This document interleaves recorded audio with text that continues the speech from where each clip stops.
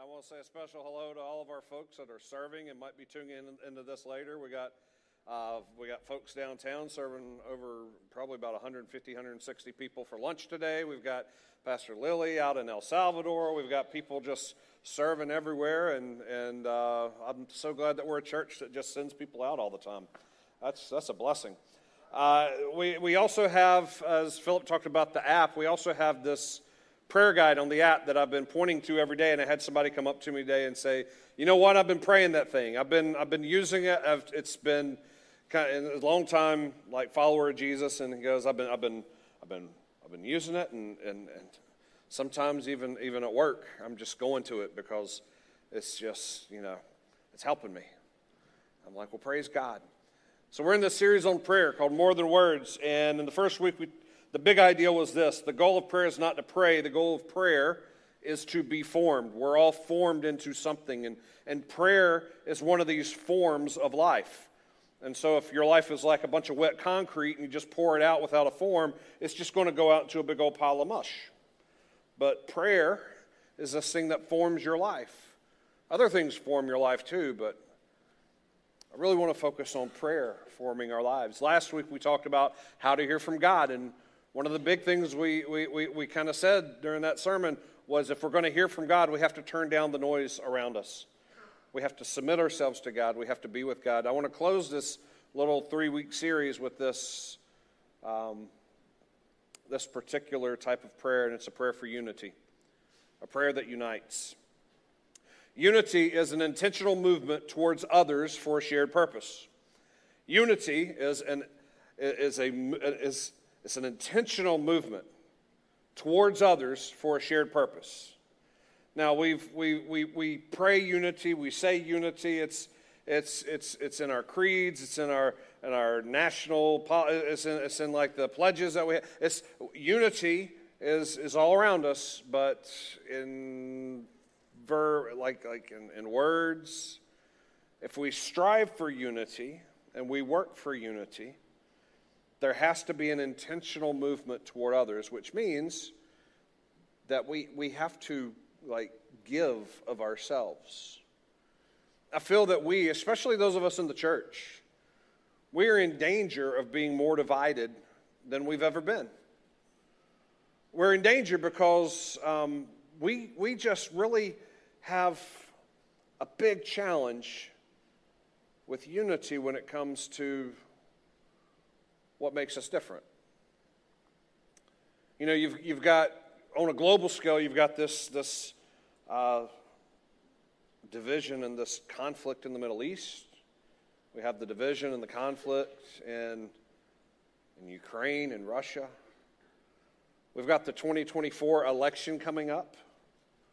And there's already stances and divisions and bad-mouthing and talking. We've got opinions and stances. And division is what will make us weaker because we will literally fight ourselves.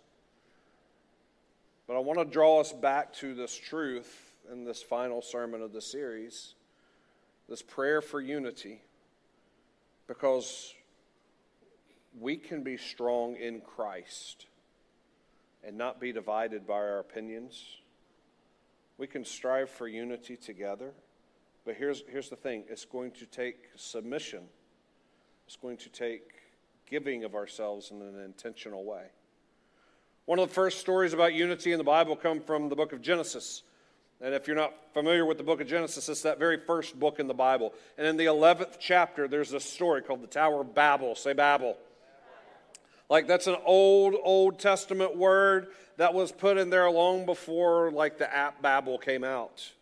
The Tower of Babel. What was happening during this time is humanity, was building this tower to the heavens, and they were so aligned, they were so unified, that God looked down and said, gosh, if they are so unified, nothing is going to stop them. In verse 6 it reads this way: the Lord said, look, they are one people, and they all have one language, and this is only the beginning of what they will do. Nothing that they propose to do will now be impossible for them. There's this biblical truth around unity that if people are so aligned and they're speaking the same language, nothing can stop them. It might be why in Acts chapter 2, God, the Holy Spirit came down and gave a common language through the gift of tongues. There was this dynamic, and some of you are like, yeah, but keep on reading in Genesis 11. Yeah, what happens is God confused their languages. But why did he confuse their language? Because this unity was so powerful. Can you imagine if we were a church, like all the other stuff in the world, let's just boil it down to our church. If we were a church to where the language that we spoke and the passions of our heart were aligned so much that it's like we were speaking the same language. Almost like we were finishing each other's sandwiches. Exactly. Our text for today comes from the book of Romans, chapter 15. We're going to read verse 5, 6, and 7. Let me give you a little bit of context here. The book of Romans is written by the Apostle Paul to the Romans there in the city of Rome, written to the churches there. And he's writing to them during a particular time in history. Have you ever heard of the Emperor Nero? Nero. He was known as one of the original villains in all of history. He was a bad man. He killed his own mom. He kicked his pregnant wife to death. Just like terrible guy. Some of you were like, easy, I got kids in here. I'm so sorry. We got a fantastic kids ministry over there. If I'm giving you too much, I'm sorry. Nero dressed as a woman and married a servant man of his because as emperor, he wanted to show everyone that he was a man God or the son of God and that he was able to be weak and strong at the same time. He was parodying and making fun of the Messiah kind of thoughts of the day, that there needed to be a Messiah. So culturally, he had this, like, he had several marriages. He had several things going on. He once had a street party all over Rome where he commanded even the women of nobility to be prostituted so that the slaves could have their masters' wives. He is credited with the fire of Rome. We don't know for sure whether he said it or not. Some of the legends go that he was playing music and dancing while Rome burned. And he blamed Christians for it. And he killed Christians for it. And he got the whole empire against Christianity because of what happened to Rome with the fires. The tortures and the ways of death were very creative and very horrifying. Something straight out of the Game of Thrones. Mass executions and blame. And Paul is writing to the church during this guy's rule. I don't know whether you like our current president or our past presidents or our rulers, but I can tell you this, regardless of how much you may not like people, we've not had a Nero in our lifetime leading our country, leading us. We've not had a Nero. We've not had a dictator with that kind of bloodthirst. And Paul is writing these words to a church in the middle of all of this worldwide. Rome was the center of the world, the empire of the world. He's writing these words in the middle of all this. Listen to what he says. He says, "May the God of steadfastness and encouragement grant you to live in harmony with one another." In the middle of all of the turmoil that came with the latter part of Nero's reign, and all of the persecutions and all of the trials and all of the turmoil, and all of this, Paul is saying, oh, this God of steadfastness and encouragement, may he grant you to live with harmony in one another, in accordance with Christ Jesus, so together you may with one voice glorify the God and Father of our Lord Jesus Christ. Welcome one another, therefore, just as Christ has welcomed you for the glory of God. This is our text for today, because what he is exhorting them with is this idea, is this principle, is this value of unity. Elsewhere in Romans, and we'll hit this a little bit later, in Romans chapter 12, he says, if it is possible, so far as it depends on you, live peaceably with everybody. That first part for Romans 15, he's speaking to the church about their relationship with each other. In Romans 12, he's literally talking to the church about how they engage this world of Nero. See, biblical unity is this moving toward each other. When we move away from each other, we disregard unity. Paul says in Galatians 3 that there's no longer Jew nor Greek, no longer slave nor free, no longer male nor female, for all of you are one in Christ Jesus.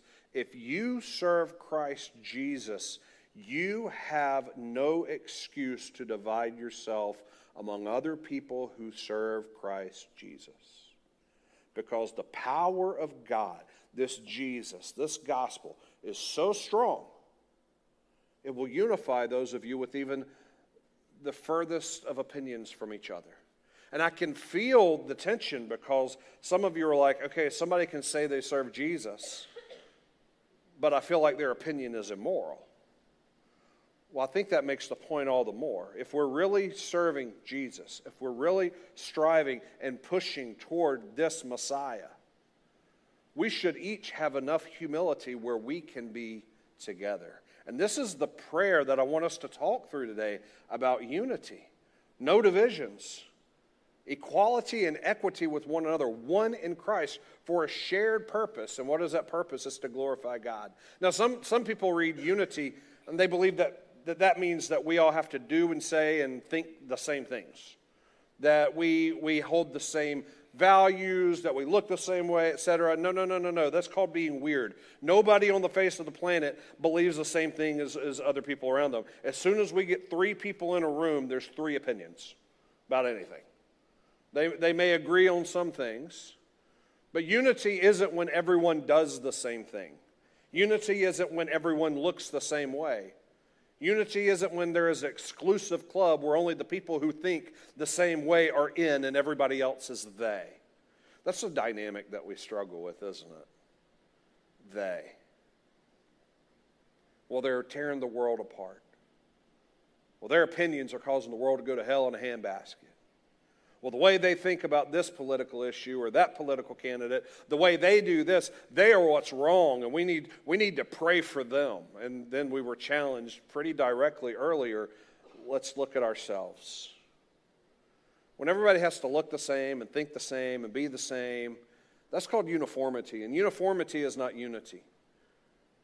Unity is willing to move toward each other, especially when there are differences. That's what unity is. Uniformity means that we just like the same stuff. It's like we're in a club. It's like, you remember the Little Rascals? I'm dating myself here, but man, they had the He-Man Woman Haters Club. That's uniformity. That's not unity. You know what really kind of tore them apart was the introduction of Darla to Alfalfa. And only the 4 of you that have ever watched Little Rascals care about that. Let me get back to this. What is our shared purposes, especially because of our differences, moving toward each other because of a shared purpose? And what is that shared purpose? It's Christ. The biggest testament to the glory of God, the biggest way we Christians can glorify God is to be the most diverse of people and to choose to move toward each other rather than to be repelled by each other in the middle of all that diversity. God created humanity and all of creation, both the same and diverse. If you look at the narrative of Adam and Eve, God did not bring forth Eve as an animal or another creature. He created Eve out of the sameness of the human man. And both of them were made in the image of God. You can't have a complete image of God with just one or just the other. What we have done with that unity is over periods of history, we have given the patriarchal right of dominance. Whereas now it is kind of frowned upon by some in our culture when the term women's rights or feminism or rights for all people. We have so many opinions on all those kinds of things. So here's my question to you, if you're a follower of Jesus, is how are you doing with this unity thing? Like where are you going to measure yourself? It's bigger than sports rivalry. It's even bigger than politics. It's even bigger than the dynamic that we see in the church right now of conservative Christians looking at the next generation, or look at people who are like deconstructing in their faith? Can there be unity? Wouldn't it be a miracle if we could move toward each other because our love for Christ was so evident? To glorify God rather than just to get on social and destroy each other? Wouldn't that be a noticeable difference? But we have this problem. We have this problem. Like Paul gives this exhortation in the book of Romans, but we still have these, none of them are here today, of course.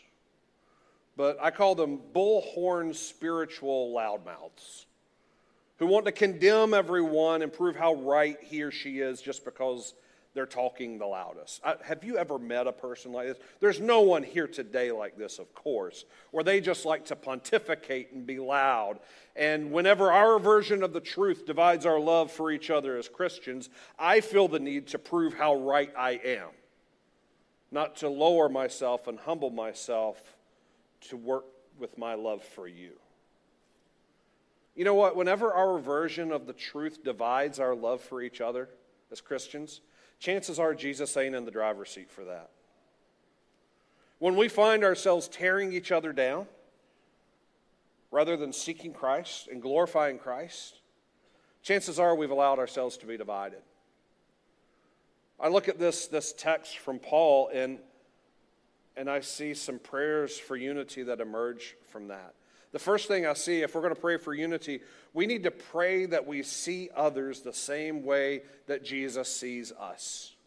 Will you just say this with me out loud? Pray to see others the same way that Jesus sees you, me.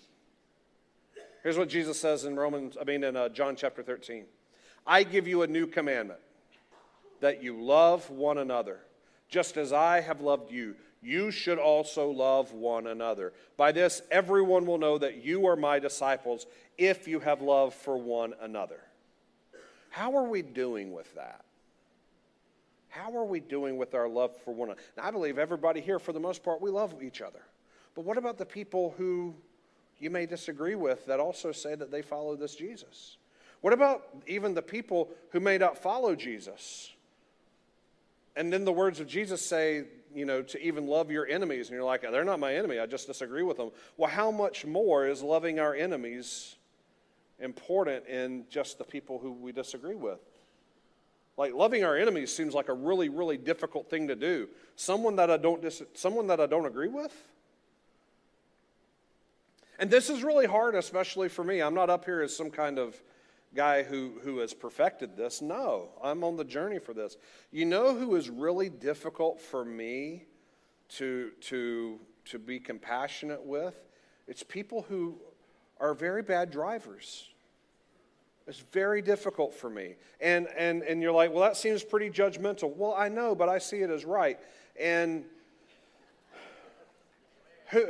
right? And you're like, well, who doesn't drive well? Well, basically, everybody but me. In fact, I even found on Amazon, there is this light. Could you bring this picture up? There is this thing you can buy for your car. It's a hand light, and you can control it with the remote control. And you can have one that waves. You can have one that goes, I love you. And then there's one where I blurred out what it can do for you. This is $16.99 on Amazon, cheapest price that I've found. I have not bought it yet. I have not bought it.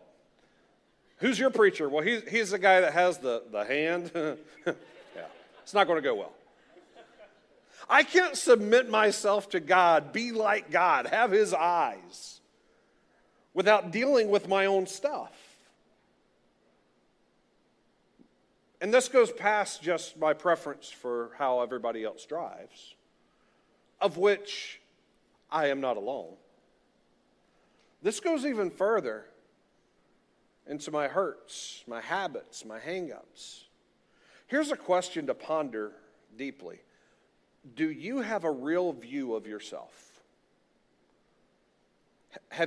Can you look in the mirror objectively? Not only see yourself as God sees you, as someone he loves, he created, but can you see your flaws? And some of you are like, oh my gosh, I see flaws that aren't even there sometimes. Can you see? Do you have a habit? Do you have a hang-up? Do you have something going on in your heart? We can't see others like Jesus until we really grasp how Jesus sees us. We can pray all day long, give me the eyes of Christ for other people so I don't judge and I don't this and I don't this. But some of us, we don't even see ourselves as lovable by Him. And until we see Jesus like He sees us, until we see ourselves like Jesus sees us, until we won't be able to see others. So how do you see yourself? How do you see people who are different from you? How are you doing with loving others just the way they are? I have a buddy, and I love telling the story, and I've probably told this story before, but I have a buddy named Caleb, and Shauna and I, way, long time ago, a couple of decades, so long ago, we were pastors of this college ministry at a different church, and had this guy in the group, his name's Caleb, and Caleb worked for Starbucks at the time. Now, if you've never been to a Starbucks, one just opened here in town, they're pretty common all around the world, and so much so that they're not even special anymore. So, Caleb worked for Starbucks at a time when everybody wanted to go to Starbucks, and apparently now everybody still does. They just don't really talk about it as much as they used to. Anyway, I defer to that. Caleb had a general manager, and the general manager was a very open gay man. And Caleb worked around here in like rural North Carolina area in a Starbucks, where anybody who went to church was pretty judgmental of someone who was openly gay. And so much so that most of the people that worked there at that Starbucks kind of just was cordial to this manager, and they never really invited him to things, hung out with him, and the manager understood. Like, if you've ever met a gay person who has a history with church, they get it. They just feel like they're going to always be hated by people who say they follow Jesus for the most part, especially during this time. Maybe it's not that way as much anymore. It's kind of up to us.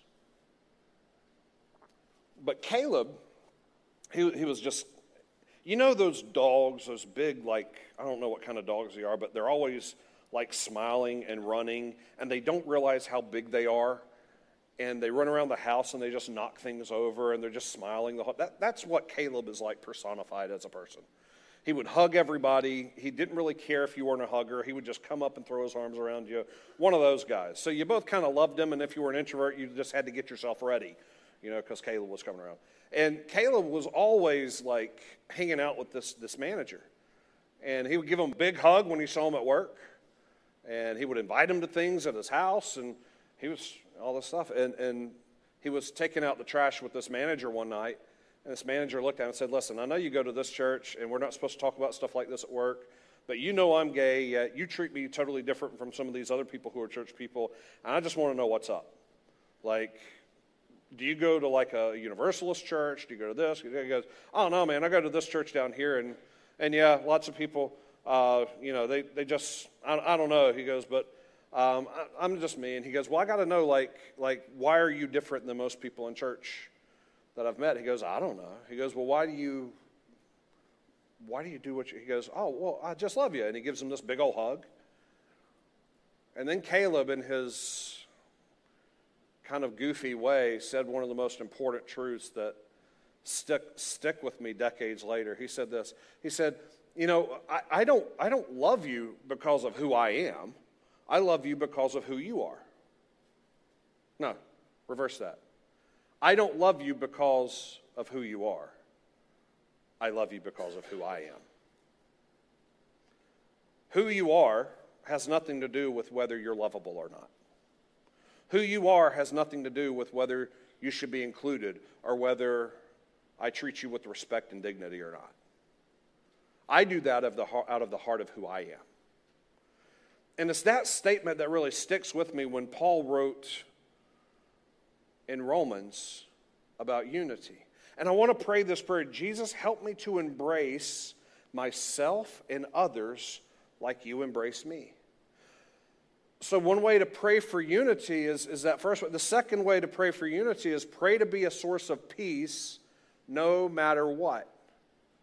Pray to be a source of peace no matter what. Now, does that mean that you just avoid any kind of conflict? No, absolutely not. The peace of Christ will actually bring conflict where there is no peace. It will bring justice where justice does not exist. The peace, when Jesus said, "Blessed are the peacemakers," he wasn't saying, "Blessed are the peacekeepers." The peace of God is not just keeping our mouths shut when things are unjust or unjust.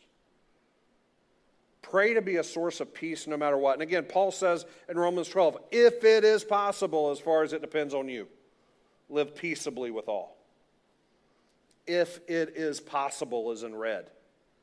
Because I think we've often romanticized what Christian unity should look like. Things aren't perfect here on earth yet. And no matter how hard I try, I can't be everybody's best friend.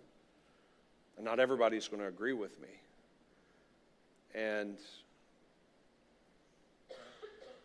there's even people who are going to have conflict with me with them.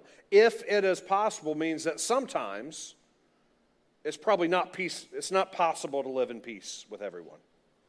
It means that sometimes there won't be peace. And this bothers me. This really bothers me because there's about 3 people that I currently feel like I'm not at peace with. What do I do? What do I do when I feel like I've done what I can do? Well, how do I be a source of peace no matter what? Does this mean that I'm just like a good Southerner? You know what I mean? Like a good Southerner? Like I just say, bless your heart, when behind that we know what that really means? Does this mean that when I see people that I don't have peace with, that I'm just faking it the whole time? Does this mean that I'm just passive-aggressive or gossipy whenever I don't see them? Does this mean that I just kind of embrace that whole mantra, love the sinner, hate the sin? You know what? If I when I see a person and I immediately label them as a sinner rather than a neighbor, it's going to be awfully hard for me to live at peace with that person. It's going to be awfully hard for me to love that person. It's going to be almost impossible for me to see that person as an equal, much less an image bearer of the Most High God. If Jesus commanded his disciples to love the sinner, they would be insiders and other people would be outsiders, because they will have already labeled everybody else that doesn't think like them and act like them and follow Jesus like them as a sinner. And Jesus' disciples would be this elite clique of people. And when you're in a room full of people who are in an elite group or in a clique, you feel how you just don't fit in. In fact, you feel so out of place and you feel unwelcome. Here's a better statement rather than love the sinner, hate the sin. Here's a much better statement. Love your neighbor despite the fact that you are a sinner. Well, Pastor Nate just didn't call out sin today. He's saying that we just need to get along with everybody and we need to overlook stuff. Wrong. No. Do not miss out on what I'm saying. I literally just called you a sinner.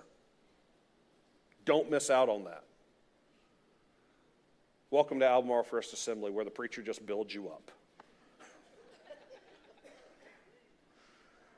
And that out of all the commandments in Scripture during Jesus' time, over 600 commandments that these Jewish people lived under, the commandment to label someone else as a sinner was never brought up and never taught about as being something we should do in the Christian faith, in the Jewish faith. In fact, like Jesus never commanded any of his disciples to identify people and label them by their sin. Jesus never commanded his disciples, love each other as I have loved you. But when you see the addict, put up some boundaries and don't share love that like they can't be trusted. Love each other as I have loved you, except when that person commits adultery and they know they're in the wrong. Then you can't talk to them until after a certain amount of time where everybody knows what's going on and it's gotten better, and whether they've gotten divorced or whatever, we don't know how much time this is going to take. But at some point in the future, you might be able to talk to them again.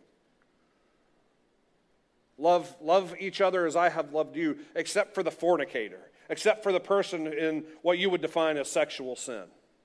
except for the person who obviously has some addiction issues when it comes to sex. Love each other as I have loved you, except for that embezzler, except for the guy who loses his temper all the time, except for the gossiper. Now, here's some of the hardest things about Christianity for me today, that I love people who also want to follow Jesus, who have wrong things in their life that I disagree with.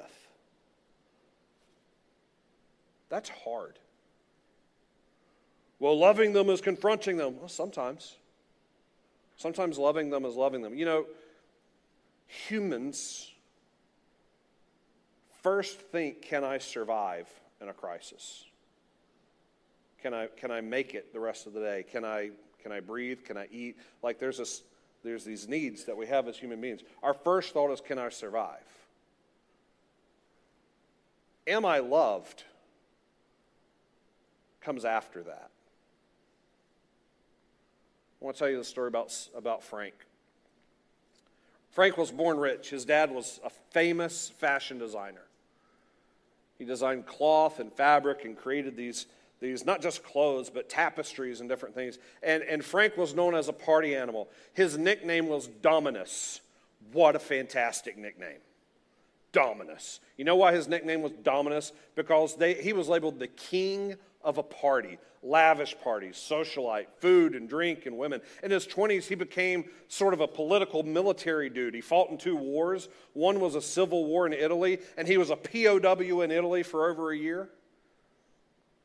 And when he had a confrontation with Jesus, everything was dramatically transformed. He renounced everything that he owned and moved in with the poor. He spoke up and he became an advocate for people that could not advocate for themselves. He took churches that were bombed out and in ruins and he rebuilt them. And he is also credited, this once military dude who was taken as a POW, he was also credited with stopping wars. Frank is known as St. Francis of Assisi. And he wrote a prayer that is a prayer of humility. And if we could model some of our prayers after humble prayers, if we can sit with some of the things that have been written and just really evaluate where we're at, look at ourselves in the mirror, we might be able to find unity in the middle of the diversity of this world. I want to read this prayer for you. Like this is powerful. Listen to this. Lord, make me an instrument of your peace. Where there is hatred, let me sow love. Just stopping there. Make me an instrument of your peace. What does that look like on Monday morning? What does it look like on Thursdays? Where there is hatred, let me sow love. Where there is injury, pardon. When I pray this prayer a lot of times, I take that third line, where there is hatred, let me sow love, and I read each line after it, where there is injury, let me sow pardon. Where there is doubt, let me sow faith. Where there is despair, let me sow hope. Where there is darkness, let me sow light. Where there is sadness, let me sow joy. O divine Master, grant that I may not so much seek to be consoled as to console. Just sit with that a second. Grant that I may not so much seek to be consoled as to console. To be understood as to understand. To be loved as to love. For it is in giving that we receive. And it's in pardoning that we are pardoned. And it's in dying that we are born to eternal life. And that's the gospel. That we give away our judgments. We give away our hatred. We give away even our very lives. So that we can receive that we need the most from God. So that we can again give it to others. How do we pray for unity? How do we work toward peace. I would say pray the prayer of St. Francis a lot. Sit with some of that and let it just kind of dig into who you are. Most times I believe our prayers are prophetic, meaning that we are praying for things of which we do not see happening or that we do not see existing. And we pray out of this prophetic hope of saying, God, your kingdom come, your will be done. I don't see it fully right now, but I believe you. And even the prayer of St. Francis, where I'm praying that I may not be so much this, but that I may be this, that is oftentimes a prophetic hope of a prayer. Gang, we can have our facts right and our theology sharp and our doctrine and our practices down, but if our hearts aren't set on Him, we'll miss God. And we'll give in to division. We Christians choose humility or humiliation. Humility is voluntarily lowering ourselves in front of a right-sized God, voluntarily making myself small and recognizing God's bigness. Humiliation means that He reminds me how big He is. I want to remind you of our text. I want to remind you of this prayer from Paul before we just pray together and we close our service today. May the God of steadfastness and encouragement grant you to live in harmony with others, in accordance with Christ Jesus, so that together you may with one voice glorify the God and Father of our Lord Jesus Christ. Welcome one another, therefore, just as Christ has welcomed you, for the glory of God. Would you stand with me? We're going to pray this prayer of St. Francis together before we leave. We're going to sing a chorus a couple of times, and then we're going to pray our benediction prayer.